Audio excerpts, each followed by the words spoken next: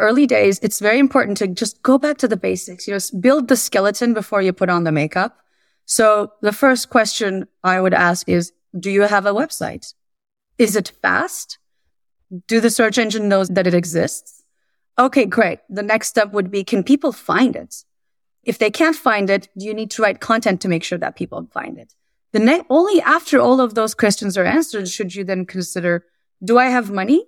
Can I put it behind some paid ads to make sure people come to my website?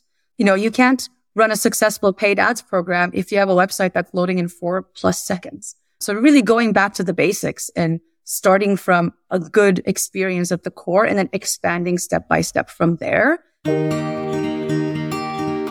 Welcome to Lenny's podcast, where I interview world-class product leaders and growth experts to learn from their hard-won experiences building and growing today's most successful products. Today, my guest is Meltem Kuran Berkowitz. Meltem is head of growth at Deel, which is arguably the fastest-growing SaaS business of all time, possibly even faster than Ramp, which we delved into in a previous episode.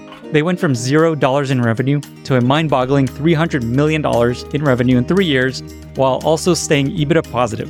Meltem has led their growth team from the early days, and today leads all their growth efforts, including paid ads, product marketing, content, community, brand, and more. Before joining Deel, she was leading marketing efforts at Branch Accounting. In our conversation, Meltem shares how Deel kickstarted growth through low-cost growth channels like tapping into communities like Reddit, and also content and SEO. She also talks about how she evolved her thinking on growth investments as the company grew. She shares a bunch of tactical advice for how to do SEO well, how to do paid ads well, and how to structure your early growth team and prioritize your early investments. She also shares her experience building a culture of speed and optimism and so much more. Enjoy this episode with Meltem Kuran Berkowitz after a short word from our sponsors. Today's episode is brought to you by Miro, an online collaborative whiteboard that's designed specifically for teams like yours. The best way to see what Miro is all about and how it can help your team collaborate better is not to listen to me talk about it, but to go check it out for yourself. Go to miro.com/Lenny. With the help of the Miro team, I created a super cool Miro board with 2 of my own favorite templates, my one-pager template and my managing up template, that you can plug and play and start using immediately with your team. I've also embedded a handful of my favorite templates that other people have published in the Miroverse. When you get to the board, you can also leave suggestions for the podcast, answer a question that I have for you, and generally just play around to get a sense of how it all works. Miro is a killer tool for brainstorming with your team, laying out your strategy, sharing user research findings, capturing ideas, giving feedback on wireframes, and generally just collaborating with your colleagues. I actually used Miro to collaborate with the Miro team on creating my own board, and it was super fun and super easy. Go check it out at miro.com/Lenny. That's miro.com/Lenny. Today's episode is brought to you by Element. I just recently discovered this stuff actually from another podcast, and it is such sweet, salty goodness. Element is a tasty electrolyte drink mix with a science-backed electrolyte ratio, and unlike most electrolyte drinks, there's no sugar, coloring, artificial ingredients, gluten, or any other BS. Getting enough electrolytes helps prevent and eliminate headaches, muscle cramps, fatigue, sleeplessness, and other common symptoms of electrolyte deficiency. Element is the exclusive hydration partner to Team USA weightlifting and many other Olympic athletes. Also, dozens of NBA and NFL teams and players rely on Element to stay hydrated, along with Navy SEAL teams, FBI sniper teams, and the Marines. You can try Element totally risk-free. If you don't like it, you can share it with a salty friend, and they'll give you your money back, no questions asked.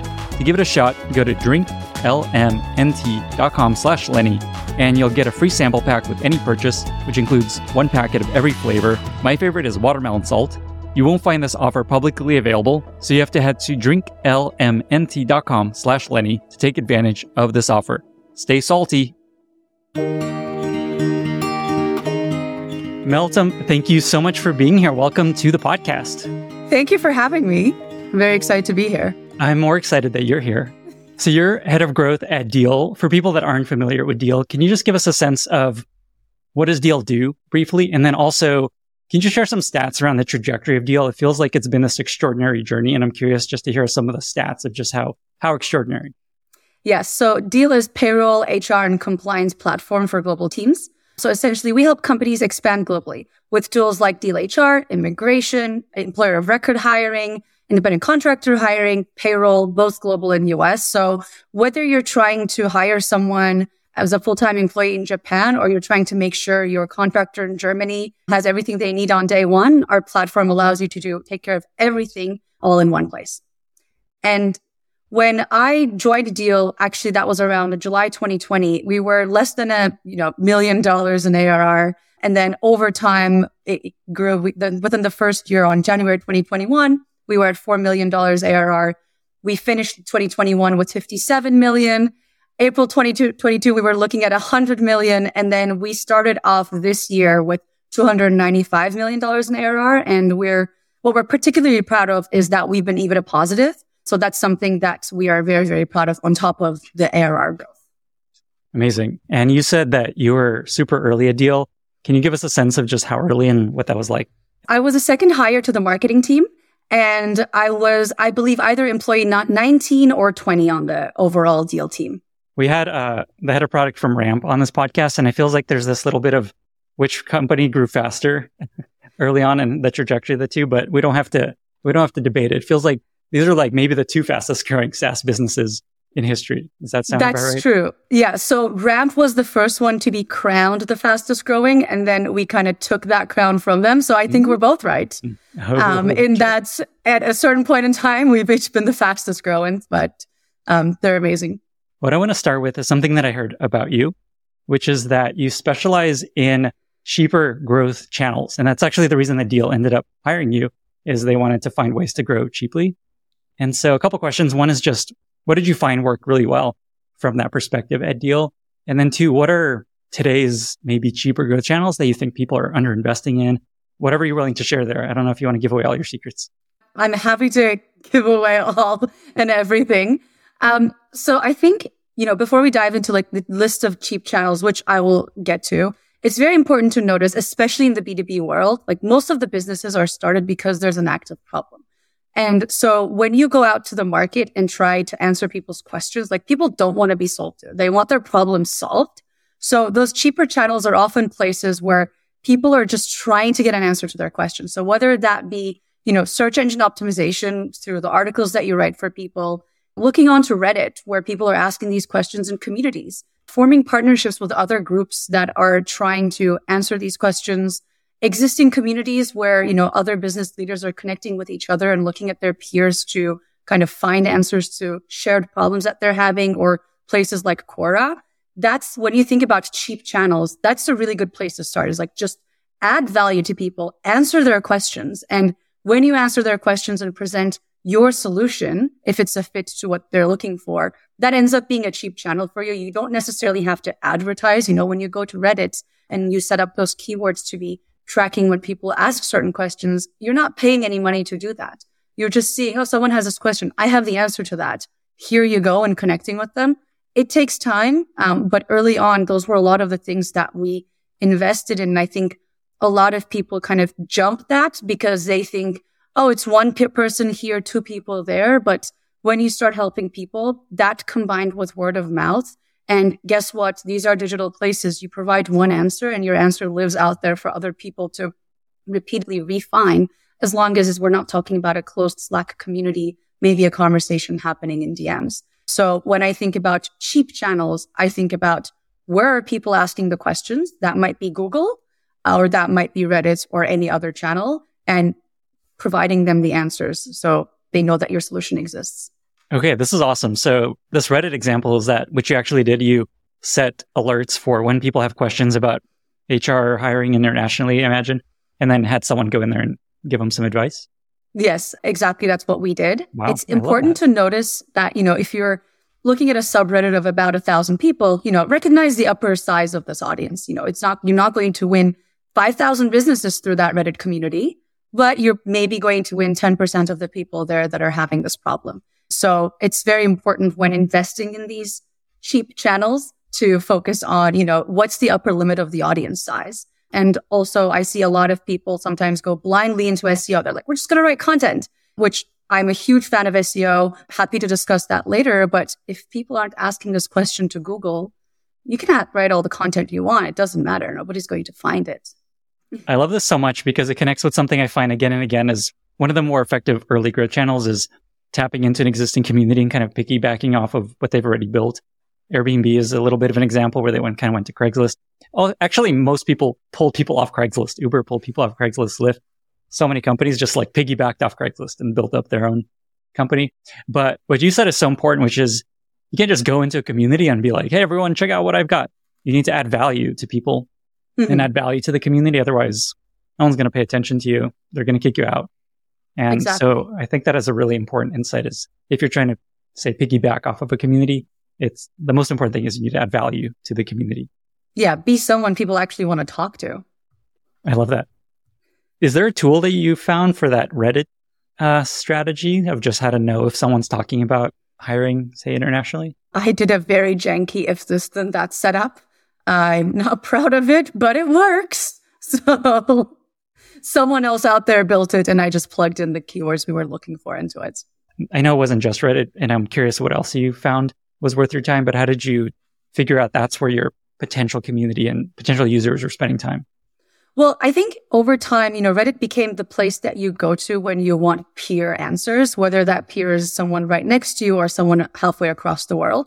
So it was a very obvious place for me to go to understand, what's top of mind for my audience. But also, there are so many subreddits, whether it's founders or HR managers, that people are just asking their community because oftentimes they have very specific questions. You can't just ask that to Google because they have one thing that means that they might not be able to qualify for the exact solution that is what's most used out there. So Reddit just became the place over the years for people to ask their specific questions semi-anonymously and get answers from their community and, multiple answers to be able to judge which works better versus didn't. So it was one of the first places that myself and my team went to.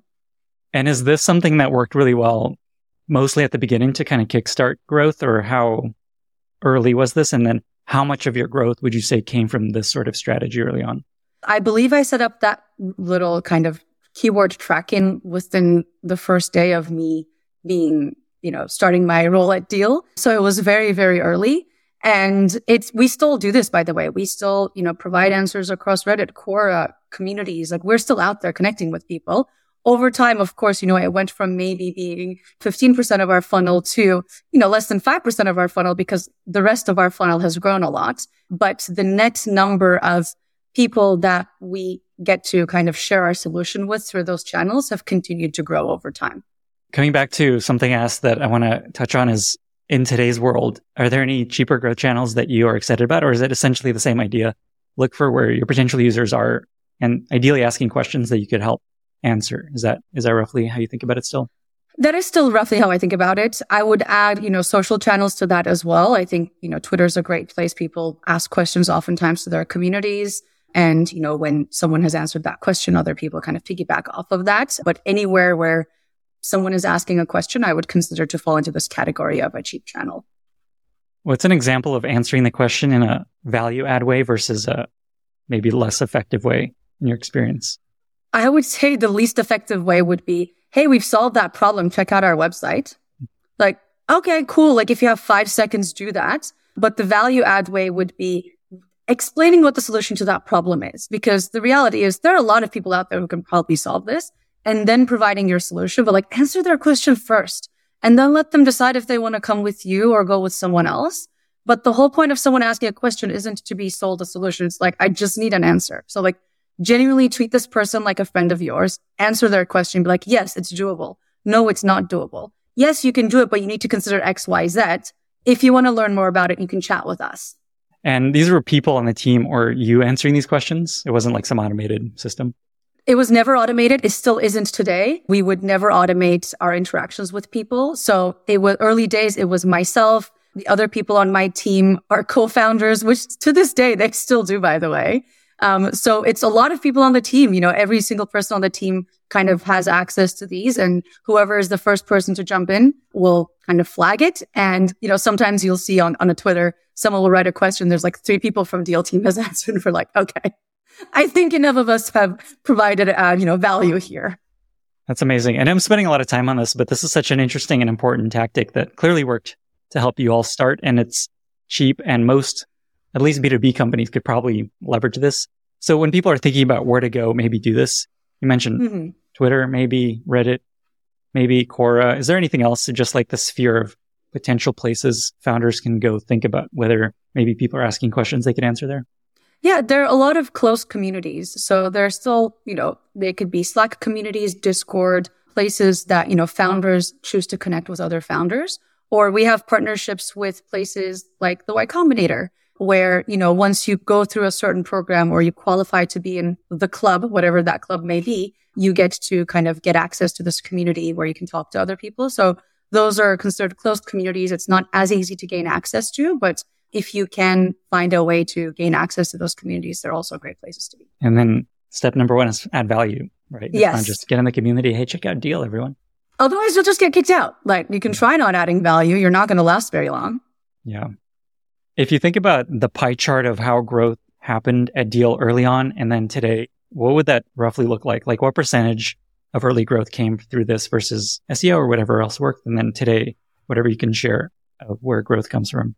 Yeah, today, roughly about, I would say 50% of growth continues to come from what we would consider, non-paid channels through, whether it be partnerships, SEO, these kinds of moderations. So early on, that was more close to, 80 to 90%, but that number has grown. Like, again, the net number has grown, but the percentage of the overall value has shrunk because other channels have also grown significantly. Awesome. Okay, so let's talk about SEO.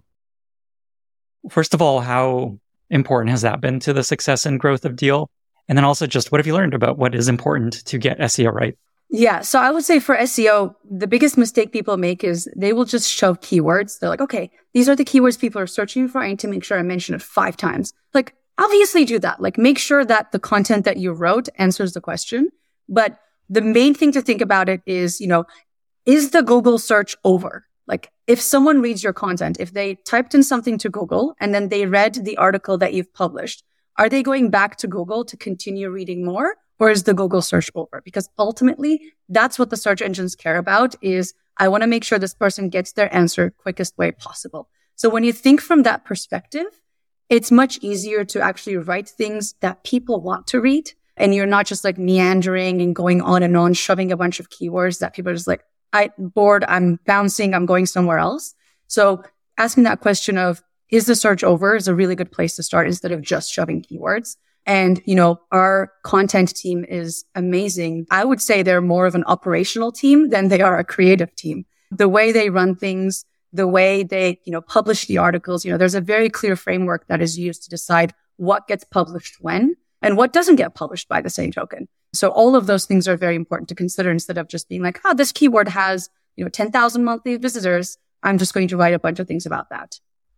What's an example of a page that you wrote that ends people's search and gives them what they need? A lot of people wonder what an EOR is because that's an employer of record. They tend to be confused about exactly what that is. So we do very well in explaining to people what EOR is and isn't and what its limitations are, because the first question, that you will have after the EOR questions answered is, okay, what's the downside? When do I need to not use it? So that for us, that's one of the content pieces that does very well. I'd love to spend more time on this operational element of the SEO team. Maybe one question is just, what is that bar that tells you that it's ready to publish and worth going out versus it's not ready? Yes. So I can't take credit to this. This is all of our team's work, but we have this framework that we call the traffic light system. Essentially, we go whenever the team is going to do, a content series, they will go and find up to 700 keywords. These are keywords that are related to what we do. So they might be closely related. They might be distant related. And then those set of keywords get ranked by highest volume to the lowest volume. So then you have an Excel sheet, keywords on the left, volume on the right. And then you go one by one. This does take time. And then say, what is the intent of someone searching this keyword? Is this a university student looking to write an article and they're never going to become our customer? Or is this someone that is actually looking to solve their existing solution and they are going to become our customer? So with that, you get the green light ones, which is the intent is very high. This person wants our solution. The yellow light is intent could be there 50-50. Maybe they're looking to buy our solution. Maybe it's not soon enough. And then the red is, this person is not looking to buy our solution. They're just doing this search for any other reason. So when you do that, then you go from the greens, highest volume to the lowest volume, yellows, highest volume to the lowest volume. And oftentimes you never get to the reds. I love that. And then once you have, say, a keyword, say a green, I guess it's a green keyword where it's high intent and high volume. What is the process to actually put together an article that works for SEO? So step one is understanding the search intent. Why is someone typing that? Like, what are they trying to understand? And a part of that is going to Google and figuring out what is Google servicing today. So one of, the examples that I always give people of when you type EOR to Google, it doesn't give you employer of record. It gives you enhanced oil recovery because most of the people typing EOR to Google is looking for that solution. Now, if my team blindly went in and said, we're going to rank for EOR, we're never going to rank for that because that's not what Google gives people, because that's not what people have been looking for. So first is understanding what are people looking for and creating a content piece that answers those questions. Oftentimes, the bottom part of Google, where it says just like the next questions that you should be asking is a really good place to go to understand, okay, after someone's done with this search, what's the next question that they ask and the next one and the next one. So figuring out what do people want to get out of this? And then there are a myriad of, SEO solutions, tools that you can use out there to ensure that the content you've written is in a simple enough language that someone, with a 5th grade reading level can understand. That you actually did the right things. You put the right keywords in the right places. I almost think of keywords as like, that's your address. Like that's how you give Google, like, please send people my way. So you can use many tools. We use ClearScope. We love it. So those are the tools that you use, and then it gets published. And oftentimes those tools will give you a score to say you're an A+ or you're C-. You need to make your language less sophisticated. Currently it's at university level and we need it to be at 4th grade reading level. What is the structure of the content team at this point? Like how many people is it and what are their rough focuses? Fun fact about our content team, the person that leads it was one of the earliest employees at Deel. I want to say number 2 or 3. So the person there is just so special to our entire company.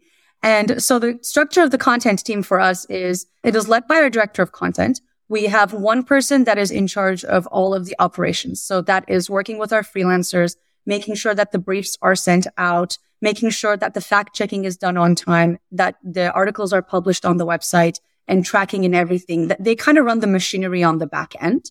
And then we have, different people focused on different areas of content because you need to have expertise that you build over time to write properly. So we have one person, looking after certain product lines. Another person would be focusing on behind different product lines. And very recently, we've set out a team for different types of content because content isn't just written article. It's also video. It's also education. There's a lot of different types of content that we want to tap into. So now there's a team that is focused on those new mediums for us. Awesome. So how many people total full-time that run this operation? Right now, the team is about 8 people total. And it's like, I don't know if it's exactly 50%, but something like half of your growth essentially is coming from this team. Yes. Is there anything else you found that it's really important or effective for thinking about making SEO work? The biggest mistake people make is SEO is one of those things that you can try and automate it. Like you can do a lot of things that save you time, but it never stops being time consuming. And to do it well, it is going to be time consuming. So oftentimes people just get over it or they think it's below them to, be going over and doing keyword research and doing all of those things one by one. And that's oftentimes where people lose out is they try to cut corners. And when you cut corners, you just don't create a good quality resource. Like that's what it comes down to. Is like, is your resource good quality? Yes or no? So when you try to just be like, I want to rank and cut all those corners, your content is not going to be great. Nobody's going to want to read it and your program is not going to go anywhere. So I think it's one of those things that people, as they become more senior, think it's below them. And I think that's the biggest mistake. It's interesting. That's exactly the same advice for writing a newsletter, like the thing I do, where if a newsletter isn't working, it usually means the content isn't valuable enough to people. It's such a clear meritocracy of if it's useful, people will read it, subscribe, share. And if they're not, they will unsubscribe. And then Google basically figures that out based on people's behavior. Yes, exactly. To give people a sense of the operation, how many articles are you putting out a month, a day, a week, whatever you can share there?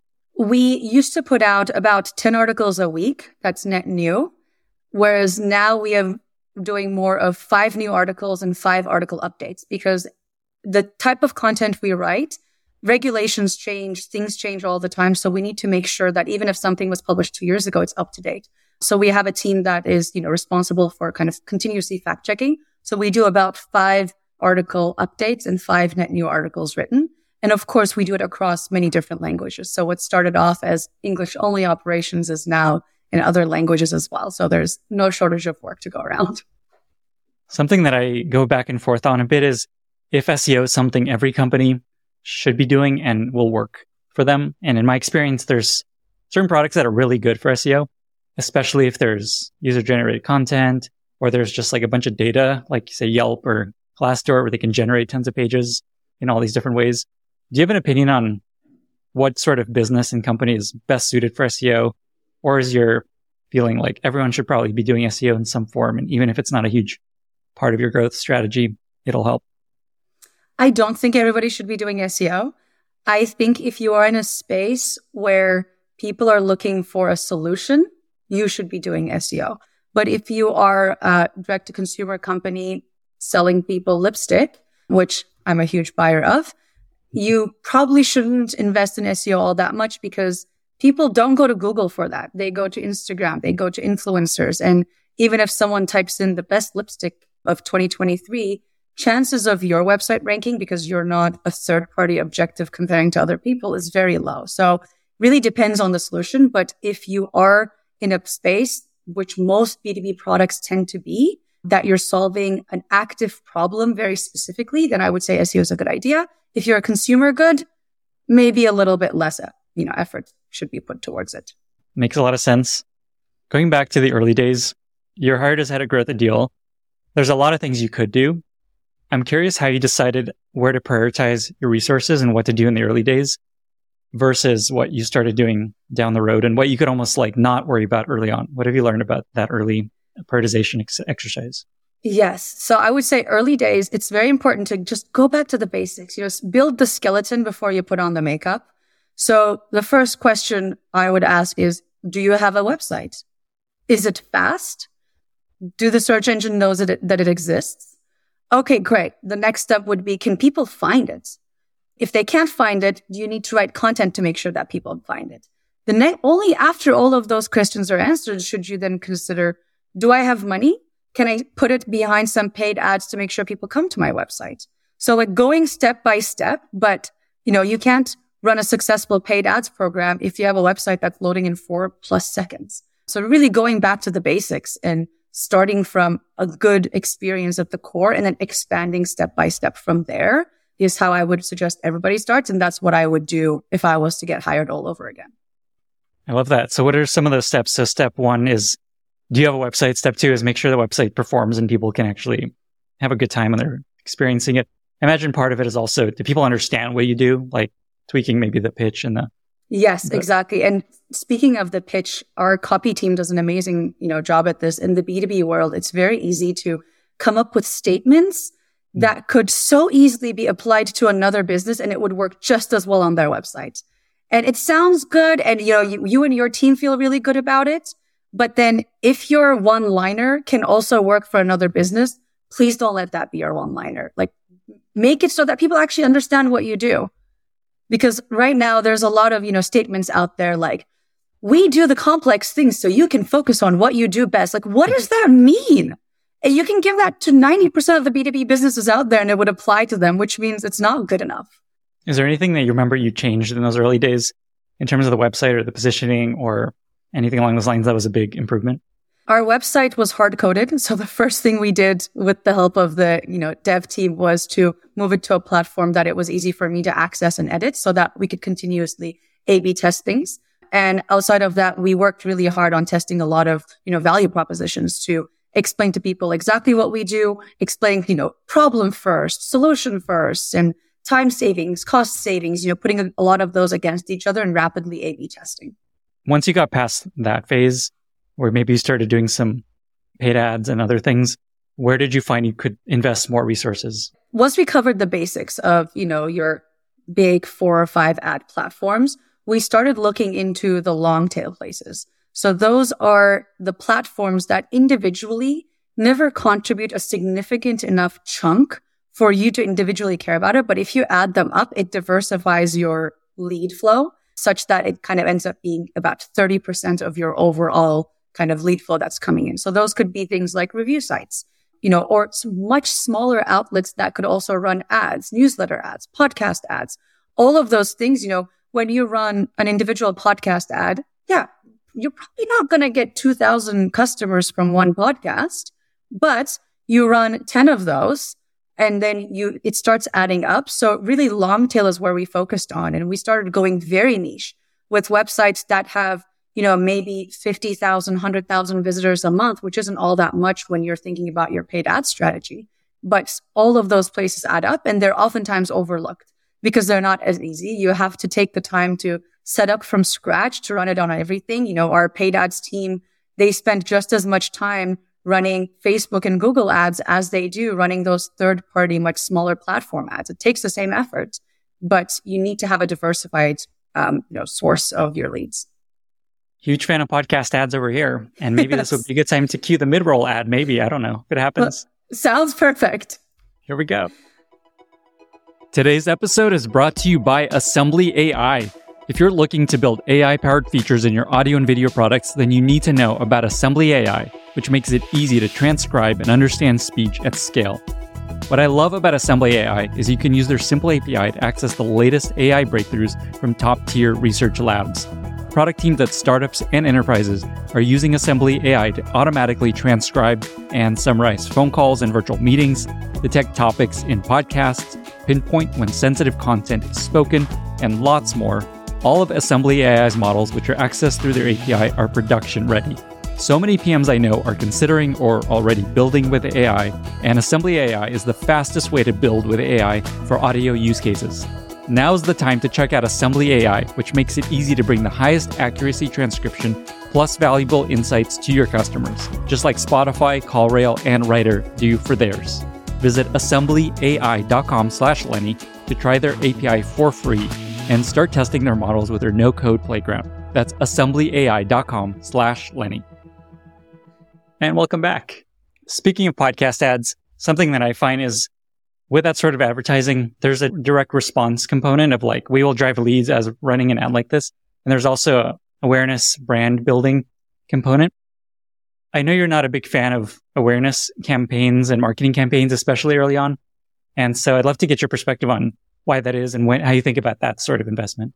I'm not a huge fan of early awareness campaigns for B2B businesses specifically. So if you are a consumer goods founder, you can, skip this part. But the reason I don't like awareness early on is because to do a proper awareness campaign, it takes time. You need to have, teams that are doing the strategy, doing the creative work, and they don't always hit. You don't know if they're always going to resonate or not. And then you look back and you've worked on this thing for a whole month and it hasn't resonated and you've wasted a full month. So because B2B businesses uniquely are started because there's a very real need and there's a lot of people that are ready to convert, first tap into the bottom of the funnel and then go out and start speaking to the masses. But I promise you, it'll probably take you 6 to 8 months minimum to tap into that bottom of the funnel of people that are ready to convert today before you have to start doing awareness ads out there. Now, that's not to say never do awareness ads, but it's oftentimes the shiny, cool thing that you want to do. And it just ends up being a waste of time early on because people don't really even understand what you're doing. You haven't really even figured out what's the messaging that resonates, but you've done this creative campaign and people are like, this looks cool, but I'm just going to go ahead and continue looking for a solution for my problem. Is there an example of a marketing campaign or an awareness campaign that comes to mind that you thought was okay, this is, if you do it this way, maybe it's worth doing? I've seen Notion do a great job with their out-of-home ads. They didn't do it early on. They started doing it much later in their journey by the time when everybody that was working in tech kind of knew what it was. And it was really to kind of drive home the message continuously rather than to introduce themselves to the world. So by then, when you saw that layout on a billboard, it made sense. You're like, oh, I know what they're talking about. So what is it about Notion that you think was great? It was timing and then also the actual ad itself you thought was great? Yeah, the ads that I'm recalling right now were showcasing their product interface. So they needed enough time. And this is my obviously hypothesis. If someone from Notion wants to jump in and say, that wasn't the reason why we did this, go ahead. But I think they needed enough time for people to get familiar with the interface, because Notion has a very specific interface that when you see it, you recognize it. It's not like any other product. So unless people built that awareness and recognition, doing an out-of-home ad with that layout wouldn't have made much sense, because just with that layout, they were able to communicate what product they're talking about. If they did that day one, people would be like, what is this thing that I'm looking at? So we've been working kind of through all the ways that Deel has grown. We've talked about SEO, community. You mentioned partnerships. Is there anything interesting there to mention around just like what partnerships have done? Yeah, I would say it's very important to know who you should partner with. So there's two groups of partners. Like, people oftentimes end up partnering with any company that has a shared audience. Decent place to start. But just because you share an audience doesn't mean your audience goes to your partner for guidance when they have this problem. So, in our case, venture capital partners was a huge one, because when you get money from a new VC, they're like, okay, thank you for giving us this money. Now we want to expand our team with the money you gave us. What are your other portfolio companies using? What is a platform that you trust that you would recommend? So people go to their VCs for that kind of question, but there might be another tech company out there that is tapping into the exact audience that we are, but people never go to them to ask that question. So our partnership with them will likely not work just as well. So it's important to not only recognize the importance of like an audience overlap, as well as whether or not those people are seen as a trusted resource for the solution you are putting out there. I really love this idea you keep coming back to, which is, where are people asking this question that you can help them answer? And to make that even more concrete for people, what are some other examples maybe of questions people ask that Deel can help them with, so that it could help people think about, okay, maybe our product can help them answer these other sorts of questions? Since the early days, and it continues to happen, compliance is a huge question that gets asked. So when you are an HR leader or a finance leader or a legal leader in a company that works, let's say, in America, but you want to hire someone in another country, you don't know what you don't know. So it's very important to have people that know what they're talking about in context of your country of origin, as well as the country that you're trying to hire from.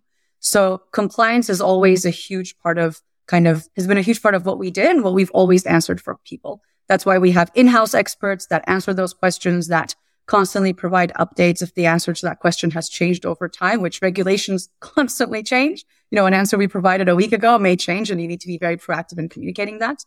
Taxes is another one, especially in the space that we're in, payroll, hiring. Taxes change from country to country. You need to know when you need to pay what taxes, when you need to not pay them, and what types of work people do.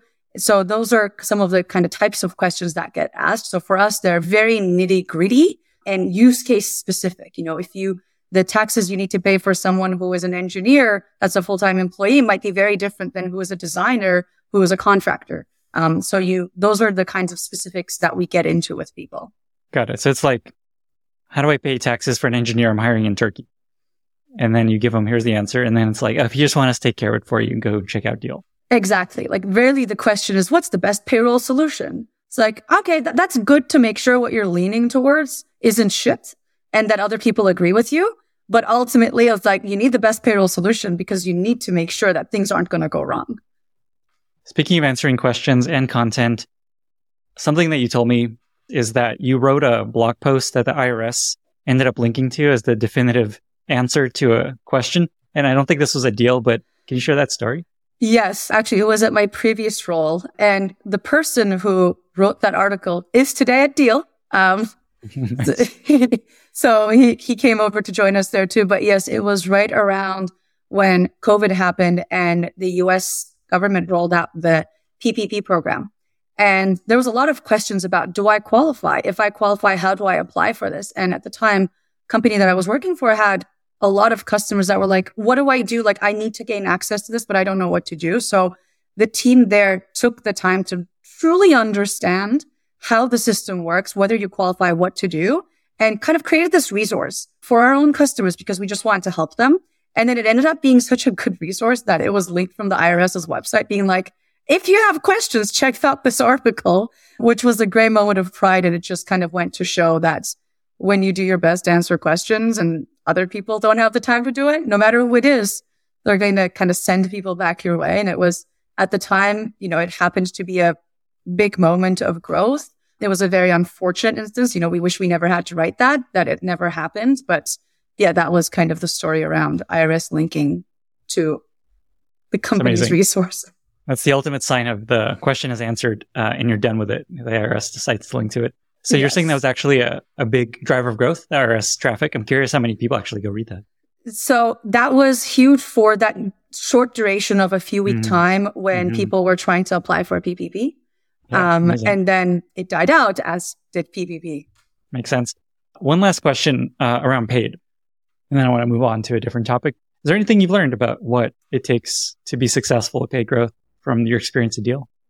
Yeah, so a few things. Our paid team spends a lot of time on both the messaging aspect of things as well as the optimization. So optimization is, the technical way in which you set your bids, make sure that you don't go over budgets, whether or not you can afford that. And then messaging is making sure that if someone sees your ad, whether it's on Instagram, Twitter, Google, that it makes sense for them. So creative fatigue is a real thing. When you put an ad out there that works for 3 weeks, people get tired of seeing that. You need to constantly update that. So our paid team is actually updating the ads we put out there on a monthly basis, with the exception of a few Google ads, which need to be straight to the point. So staying ahead of creative fatigue, making sure that your messaging also keeps up with your product.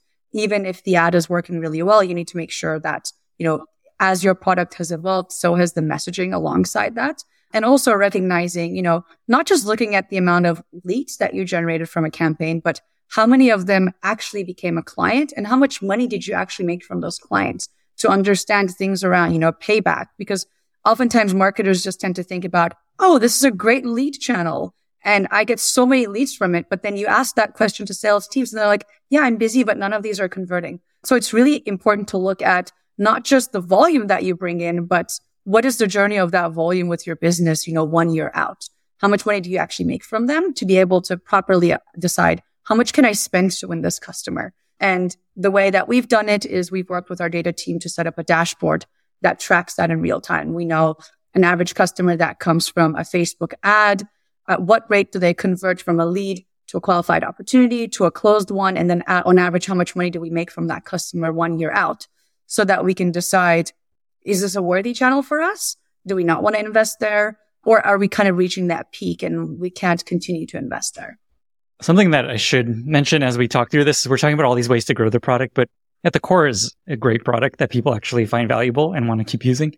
And maybe a question there is just how that plays into this whole growth strategy, like actually making the product something people want versus all these acquisition channels.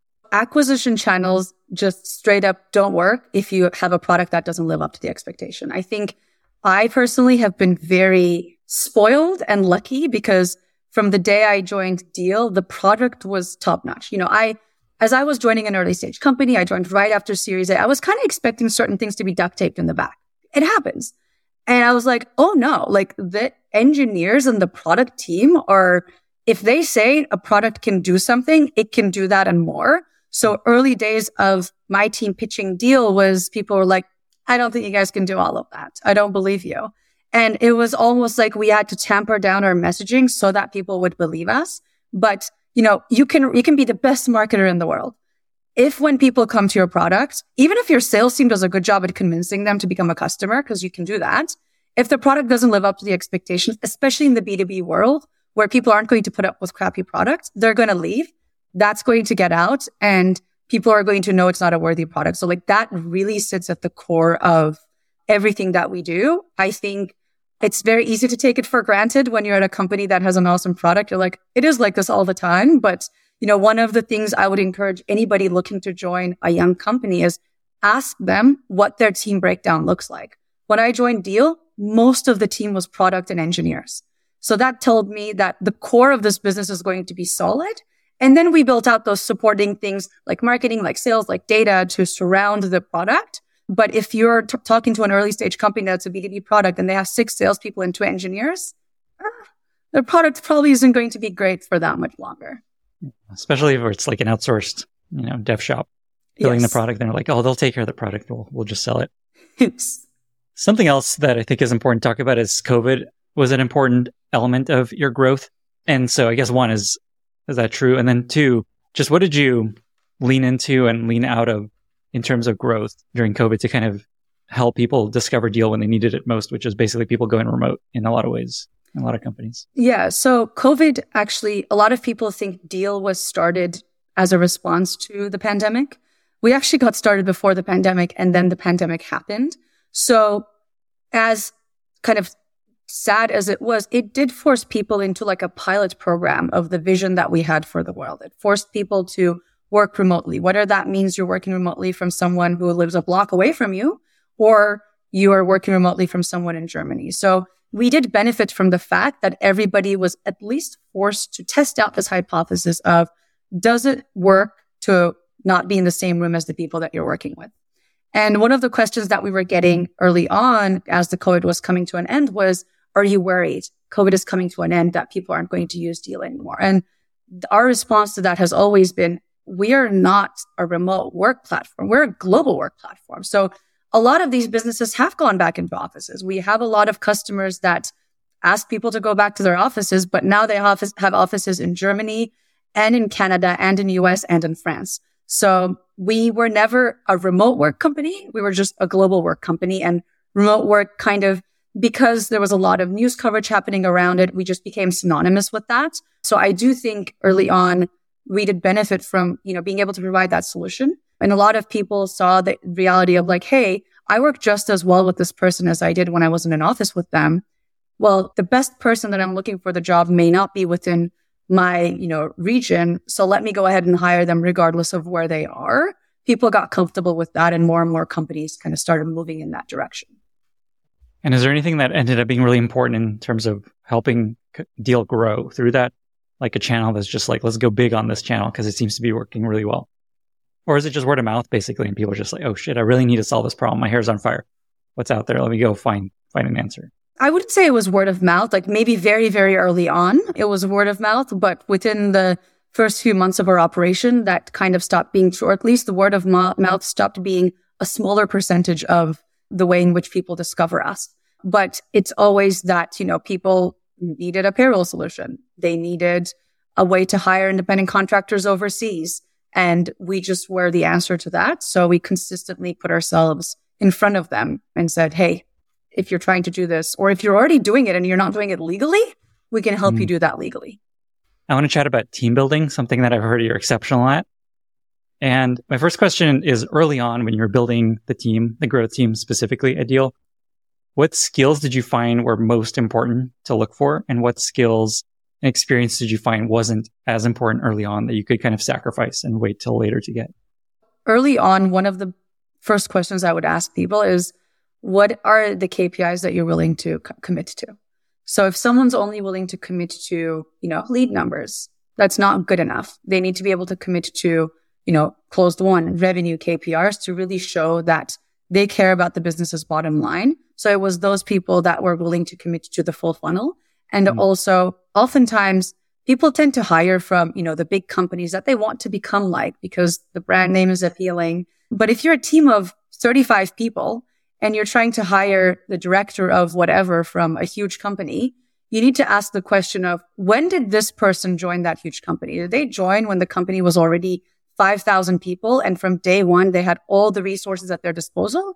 Or were they actually one of the earlier employees who helped that growth? Because oftentimes the mistake I see people make is they'll hire someone from an amazing company that have accomplished amazing things, but they're not used to operating with 10% of the resources that they had. So they're not willing to kind of get down and do the dirty work. And at Deel, we have this concept called little hands. I think it's loosely translated from French.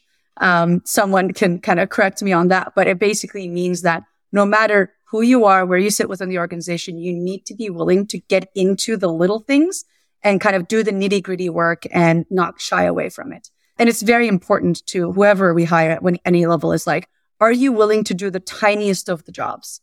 And if the answer is yes, that's great. And some people are like, I would build a team for that. And of course, in the future, maybe you should, but that shouldn't be your first answer. Your first answer should be, yes, of course, I'll do that. And if someone's not excited about that, then they're not a good fit for at least a company at our stage right now. That is an amazing expression. Little hands. You talked about how you check that people are willing to commit to revenue goals. Is that like in the interview, or is that like, how do you, because everyone just say like, yeah, I can commit to anything you need me to commit to. I'm going to go make this all work great. How do you kind of get a sense if they're the kind of person that would do that? It happens within the interview process. So one way to find out is what are the KPIs that they have committed to in the past in their roles. So if they've never committed to a revenue goal or kind of a bottom funnel goal and they're saying they're willing to commit to it, that's probably not correct. And I always say, if they haven't, I say, what are the KPIs that you have today? And what are the KPIs that you think you should have? Because sometimes they're just not given those, but they still think they should have been given the more bottom funnel. So that's something that I would look for in the interview process. And a really good way to also test for that is, this is more on the case study process, but asking someone, to come up with a strategy with $0, with $10,000 and maybe $100,000 to see if they're going to be able to scale with you, and to see how are they thinking about with different levels of spend and what are they willing to commit to at different levels of spend. Because if someone's throwing up their hands and saying it's $0, I can only do social media monitoring, we're not going to get much because that's what makes sense. Well, you probably know that they're not going to be comfortable committing to those bottom of funnel metrics until you give them all the resources that they need. And it sounds like the way you goal teams within Deel is also is revenue. Growth teams basically have revenue goals. It's not, like you said, leads or traffic or anything like that. Yes, that's why we're called growth instead of marketing. We care about the revenue growth. And, of course, we track leads and SQOs. Those are leading indicators to know whether or not we're going to hit the ultimate number that we all care about. But at the end of the day, that's not what we consider success. In terms of team structure, how you thought about structuring the early growth team, what did that look like? And what was kind of the reporting lines and buckets of investment? Yeah, so very early on, we always seek to bring in kind of one leader to manage a part of the organization and then let them grow their teams. We don't love the idea of hiring people based off of a hypothesis that something is going to work. That's a really good way to have to do layoffs because the plans you thought were going to work didn't work. So we always hired one person, prove out a theory, and then let them grow their teams. So the first hire we made to the team was actually a product marketing person. To this day, they lead our product marketing team. And they were the ones who sit between the product team and the go-to-market teams and really set the messaging. And quickly we realized this person needs more help in kind of setting the messaging, the tone. So then the second person we hired was a very talented copywriter. And that person today kind of leads our creative teams. And then the third person we actually hired onto the growth team was a data analyst, because the sentiment was we're not willing to spend $1 if we don't know where that money's going and what it's doing for us. Which, a lot of people would assume that's a very early hire for, data is too early to hire as number 3, but I still think that we did the right thing there. Now we have a whole data team, but back then we didn't. So those were the kind of 3 teams that we started with on top. And then the content person was already at Deel by the time that I joined. So that was the person I mentioned, that was early employee. So that's kind of how we originally said it. Now the teams have changed. So now we have a slightly different structure, which is we have regional teams and functional teams. The functional teams are basically subject matter experts. They're good at what they do, and we don't care where they are based in the world. So those are teams like product marketing, content, community, events, paid advertisement, brand. If we are looking for the best graphic designer in the world, I don't care where they are. They can sit wherever in the world. They are basically functional teams. And then we have regional teams. Because we are selling into a lot of different regions, we need to make sure that we have local expertise as well. So we have marketing managers for different key regions for us that then work with our functional teams to bring the strategy to life. So that's kind of how we've set it. I've seen businesses who, build out a regional team that has their own paid ads team and their own content team. But what we have found is when you take people away from their kind of group of expertise. So if you take a paid ads person and if you have a team of paid ads people and you separate those 5 people and give them to different regions, instead of letting them sit together and be a tight team, the best practices learning and the skill, like the leveling up of the skills doesn't happen as fast as they would if all of the technical roles are sitting together. So we are kind of continuing down the road of functional and regional setup. So say someone in Turkey wants to run paid ads, they convince the paid growth team to invest some resources in growing Turkey. Exactly. So they would work with our central paid ads team to say, I would like to run paid ads in Turkey. This is the audience I want to go after. And then they work together to execute on that strategy.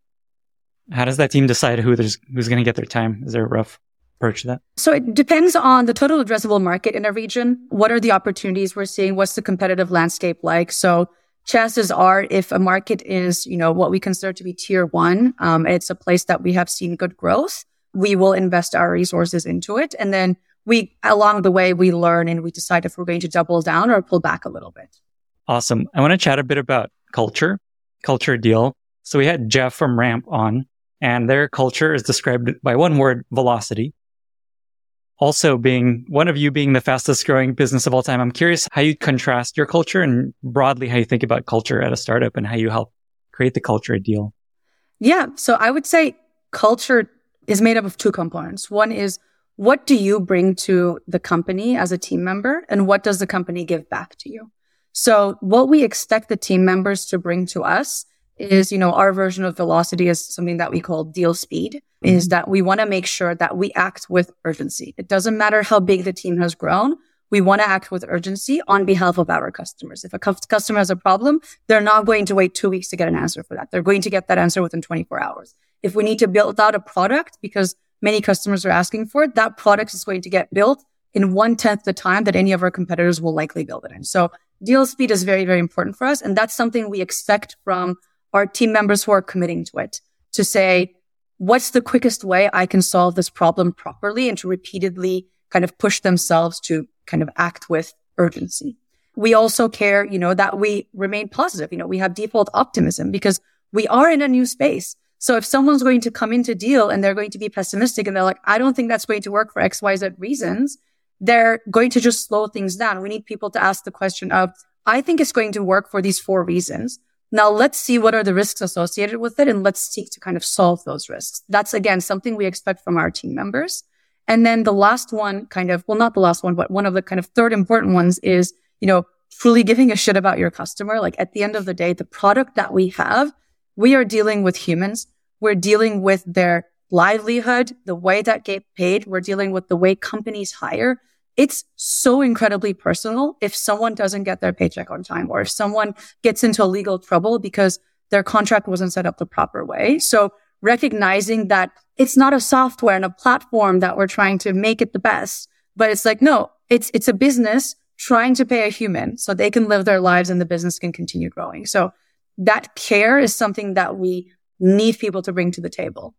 Now, in return of those things coming, what we give back as a company is, outside of obviously your pay, your benefits package, etc., is, we offer people the flexibility to choose how and when they do their job. They get to decide on where they work from, what hours they work. So we basically give people all the freedom to set up their life how they want to, as long as they come to the table giving us what they need. So I would say we do have an intense culture, and that's expected. We share that openly with people. But at the end of the day, that's also what sets us apart. I love this Deel speed. Are these core values basically within Deel? These are values that you come back to? Yes, exactly. And these are values that we publicly share as well. How early in the life cycle of the company did you all come up with these values? That's something that a lot of startups think about, is like, when should we actually crystallize these values? So we came up with them, I believe it was about a year in, but we didn't sit around the table and say, what should we call our values? Like, Deel speed was something that, our CEO would tell it people. He'd be like, okay, I want you to do this, but I want you to do it Deel speed. And one of the early jokes was like, let's have company swag that's Deel speedo and things like that. It's just like, it was already used so frequently with people that we were just like, okay, we keep saying this. Let's also kind of like define what it actually is for us and set it in stone and share it with people. So we did go through that exercise probably about a year into the company being, kind of existing, but the culture happened well before we established that. Reminds me at Airbnb, there was a team that came up with the core values. I think it was like 4 years in probably. Mm-hmm. And there were 6 of them. And then a few years later, they realized 2 of them aren't actually true. They're like aspirational. And there's this kind of recognition that values should be who you are, not who you hope to be, because it just doesn't click. And so they actually cut those values and they ended up having just 4 values. And maybe one day they'll bring them back. And so I think that's a really good lesson, as you want to kind of see who you already are and then just represent them in a really interesting, creative way. Yes, exactly. There's a version of, what did you call it? Default optimism. Airbnb's version of that was embrace the adventure. which is just like, this is going to be crazy. Just go for it. Embrace it. This is what it's going to be like. Exactly. And, try and see how can I solve this? Like, how can this be done instead of why it won't work? Yeah, I love that. And this urgency piece comes up again and again in these interviews I'm doing. What I think of is Frank Slootman, I think is his name, the founder of Snowflake, has this book called Amp It Up. Yes. All about just like how they made Snowflake work. And something he comes back to is just you need to constantly have a sense of urgency, because when you don't, people get bored and they actually end up liking their job less, because it's just like, I don't really know what I'm doing. Things are like sort of moving along. And there's actually a lot of value in moving fast. Jeff talked about this, is just like you have less burnout when people feel like things are getting done and out the door. Yeah, it's incredibly fulfilling. I look back and sometimes things for example, when the SVB was going through the issues they were going through, the entire team had to work on a Sunday to kind of communicate with our customers of like, no, we're good. Don't worry about it. But I remember that Sunday, I had to miss out on a theater I was so excited to see, but it just felt like, oh my God, like we're in this. It was like a war room. We're doing it. And that felt good. I didn't necessarily show up on Monday feeling already burnt out, but it was more like, yes, like I felt alive. And I think the right people will feel that way. Yeah. And as long as it's not like constantly for years, just endless late nights and weekends. It can't always be wartime. Right. I find that those end up being the most memorable, meaningful moments, is when you're working really, really hard on something that you're excited about. And it has to be something you're excited about and are proud of. Yes. Last question. I saw on Twitter, you share this photo of your home office, and it was this incredible view out the window. And then you took a photo facing your desk, and it was an ironing board.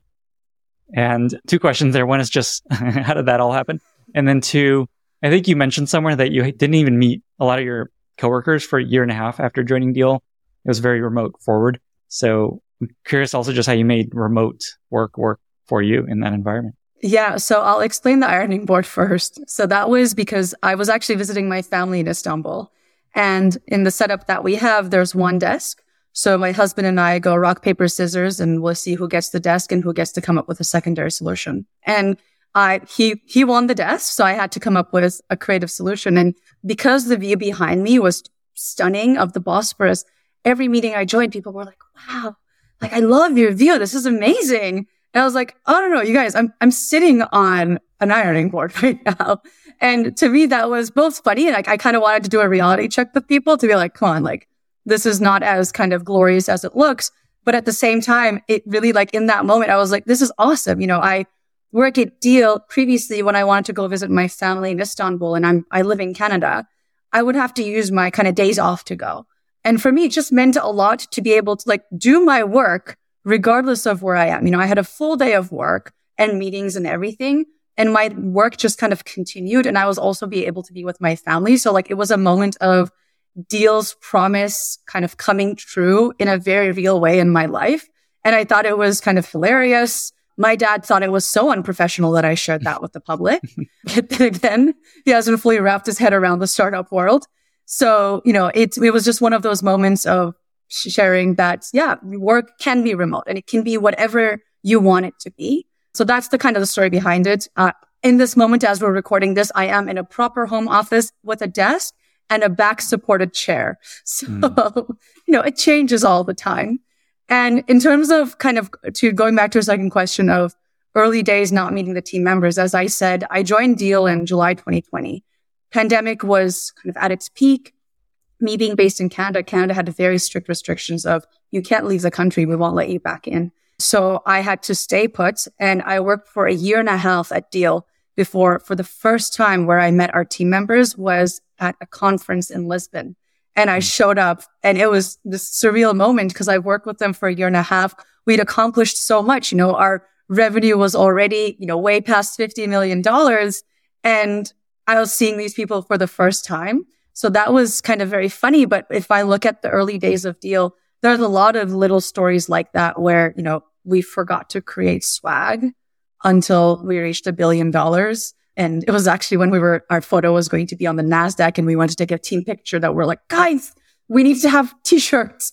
Can someone please run to a store in New York and like print our logo on something? So a lot of those things kind of just by the nature of being a pandemic business kind of came in a little bit later. But the thing that allowed, I think, for me and Deel to build the culture early on was because we all work from home, we've been like that from day one. We have the option to go into, WeWorks and co-working spaces if that's something that you choose, but we all get to show up as like our very authentic selves. So, people have met my pets and my partner well before they would have if I was showing up to an office. So there's that kind of sincerity that comes with being in someone's home that we really relied on early on. And as a company, like I never felt the pressure to show up in a certain way or, dress up for meetings or anything. So just being able to show up as yourself and, whether you're an introverted person who never likes to turn on their camera or you're someone who's going to be like, here, meet my dog, that just naturally built a team culture